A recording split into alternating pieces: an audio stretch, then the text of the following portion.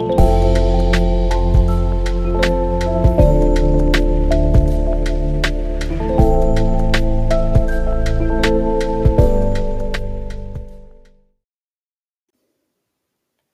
today's passage, we explore Mark chapter 13, verses 1 through 23.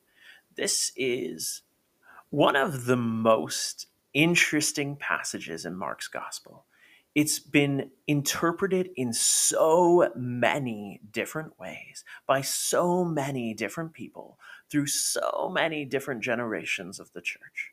But what is Jesus communicating in this prophecy that we are going to begin exploring today?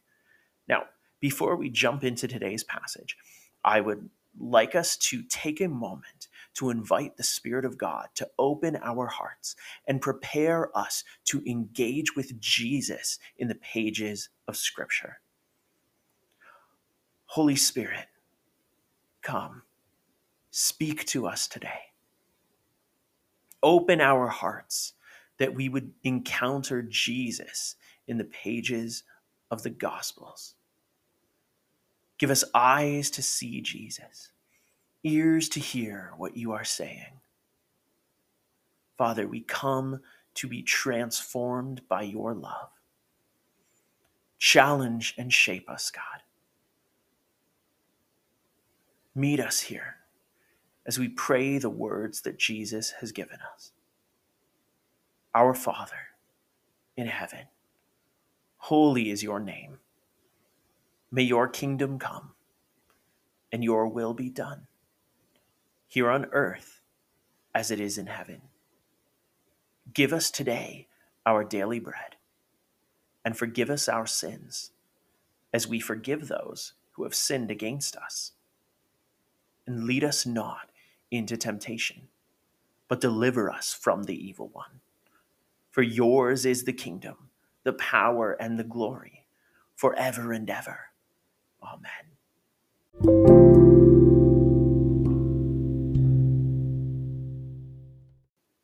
Mark chapter 13, verses 1 through 23. As Jesus was leaving the temple that day, one of his disciples said, "Teacher, look at these magnificent buildings. Look at the impressive stones in the walls."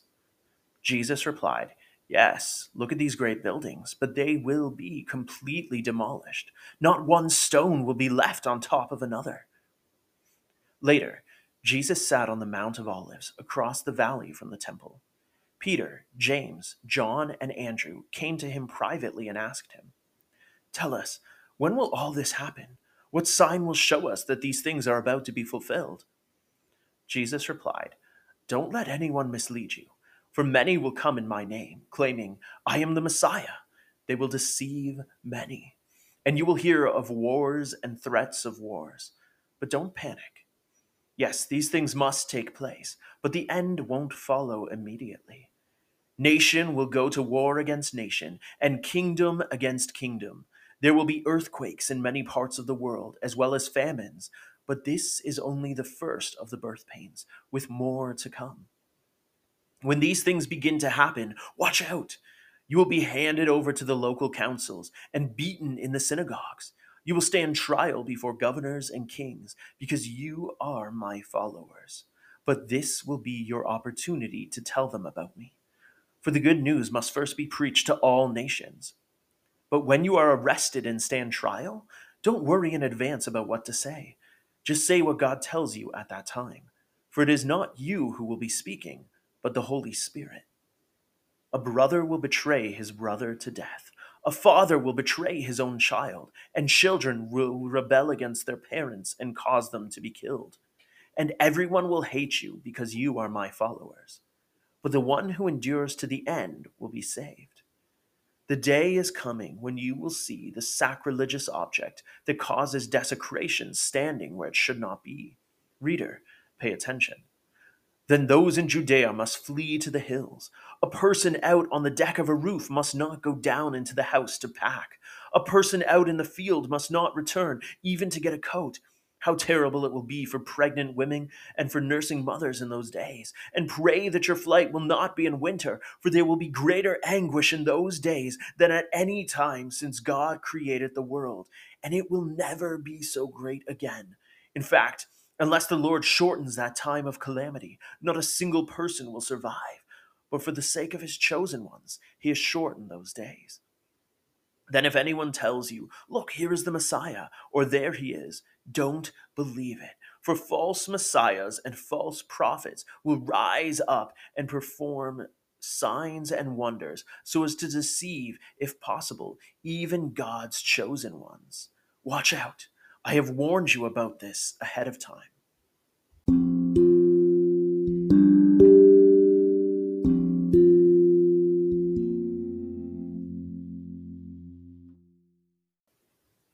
In this passage, we find Jesus and his disciples outside of the temple in Jerusalem. It's important to understand the historical context here.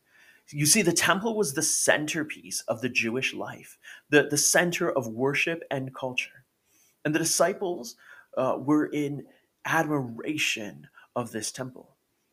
Jesus, who was not just the promised king, not just God our Savior, but also a prophet, he delivered a message. And this is a message that many theologians refer to as a near and far prophecy, an already but not yet prophecy. For some of the words that Jesus is giving concern most clearly the destruction of Jerusalem in AD 70 at the hands of the Romans. However, many of the aspects of this prophecy are also viewed as applying to a future date that will precede the return of Christ. Now, how much of this refers only to the destruction of the temple and how much refers also to the return of Christ is up for debate. This is an area where theologians have studied for generations and cannot find an agreement. What is clear is that this prophecy is Jesus warning the people of Jerusalem, specifically through the disciples, of the impending doom, of the destruction of Jerusalem and the temple, and the end of the old covenant. See, Jesus came to make all things new. And one day Jesus will restore all things. That's the return of Christ. But in his ministry, Jesus brings about the end of the old covenant as promised in Scripture and the beginning of a new and better covenant. And the destruction of the temple in 70 AD is a symbolic and very, very literal end of this covenant. This is all a part of what Jesus prophesied concerning his own crucifixion, resurrection, ascension, and vindication. But there are aspects of this that seem to speak of something further ahead. In the days leading up to the destruction of the temple, there were false messiahs all around. There were wars and disasters. But is it possible that this too will be something that precedes the return of Christ? Maybe. We don't know exactly how much of this is referring to Christ's return. I'd encourage you to dig in faithfully and prayerfully and pursue for yourself. But what is clear is Jesus was making an accurate prophetic revelation of the judgment coming against Jerusalem and the end of this old way of doing things. And there was temptation, as Jesus said, even to persuade the elect, if that were possible. There was temptation to pursue other paths, to follow false messiahs, to move in different directions. And it was faithfulness to Christ and his way and his revelation that would allow the disciples to escape the city before this judgment came. Now, what is this saying to you today? Where in your own life are there false messiahs, false saviors, false news and ideas that seek to pull you away from faithfulness to Jesus? Where do you find yourself tempted to move in a direction that is in opposition to what Jesus has said and revealed? How firmly are you anchored to Jesus? Because just like the days leading up to the destruction of the temple, we have a culture full of false ideas, false promises, and false messiahs that want to persuade us to pursue their way over the way of Jesus. So, as we prepare to read this scripture a second time, let's open our hearts and our minds. Imagine ourselves with these few disciples, hearing Jesus speak, looking out, and take stock of our own life.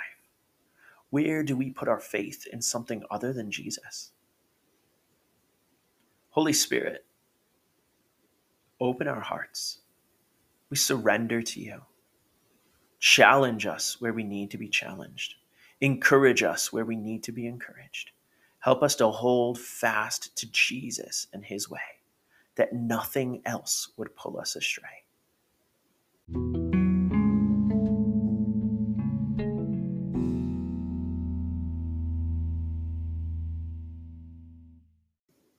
Mark chapter 13, verses 1 through 23. As he was going out of the temple, one of his disciples said to him, "Teacher, look, what massive stones, what impressive buildings." Jesus said to him, "Do you see these great buildings? Not one stone will be left upon another. All will be thrown down." While he was sitting on the Mount of Olives, across from the temple, Peter, James, John, and Andrew asked him privately, "Tell us, when will these things happen? And what will be the sign when all of these things are about to be accomplished?" Jesus told them, "Watch out that no one deceives you. Many will come in my name, saying, 'I am he,' and they will deceive many. When you hear of wars and rumors of wars, don't be alarmed. These things must take place, but it is not yet the end. For nation will rise up against nation, and kingdom against kingdom. There will be earthquakes in various places, and famines. These are the beginnings of birth pains. But you, be on your guard. They will hand you over to local courts, and you will be flogged in the synagogues. You will stand before governors and kings because of me, as a witness to them. And it is necessary that the gospel be preached to all nations. So when they arrest you and hand you over, don't worry beforehand what you will say. But say whatever is given to you at the time, for it isn't you speaking, but the Holy Spirit. Brother will betray brother to death, and a father his child. Children will rise up against parents and have them put to death. You will be hated by everyone because of my name, but the one who endures to the end will be saved. When you see the abomination of desolation standing where it should not be, let the reader understand. Then those in Judea must flee to the mountains. A man on the housetop must not come down or go in to get anything out of his house. And a man in the field must not go back to get his coat. Woe to pregnant women and nursing mothers in those days. Pray it won't happen in winter, for those will be days of tribulation, the kind that hasn't been from the beginning of creation until now, and never will be again. If the Lord had not cut those days short, no one would be saved. But he cut those days short for the sake of the elect whom he chose. Then if anyone tells you, 'See, here is the Messiah, see there,' do not believe it. For false messiahs and false prophets will arise and will perform signs and wonders to lead astray, if possible, the elect. And you must watch. I have told you everything in advance."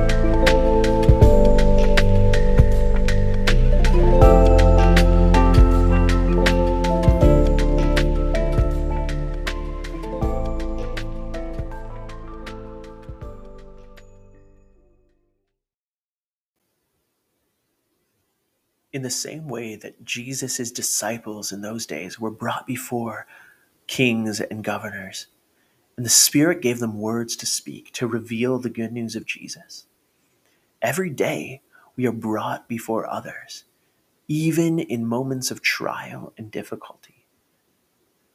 And the Spirit gives us words to speak if we trust Him enough to let Him. As we go today, I'd like to pray that we would open our hearts to be used by God as we go about our day. Holy Spirit, open our hearts. Let us be used by you. Give us the words to speak, that those around us would know the good news of King Jesus. Amen.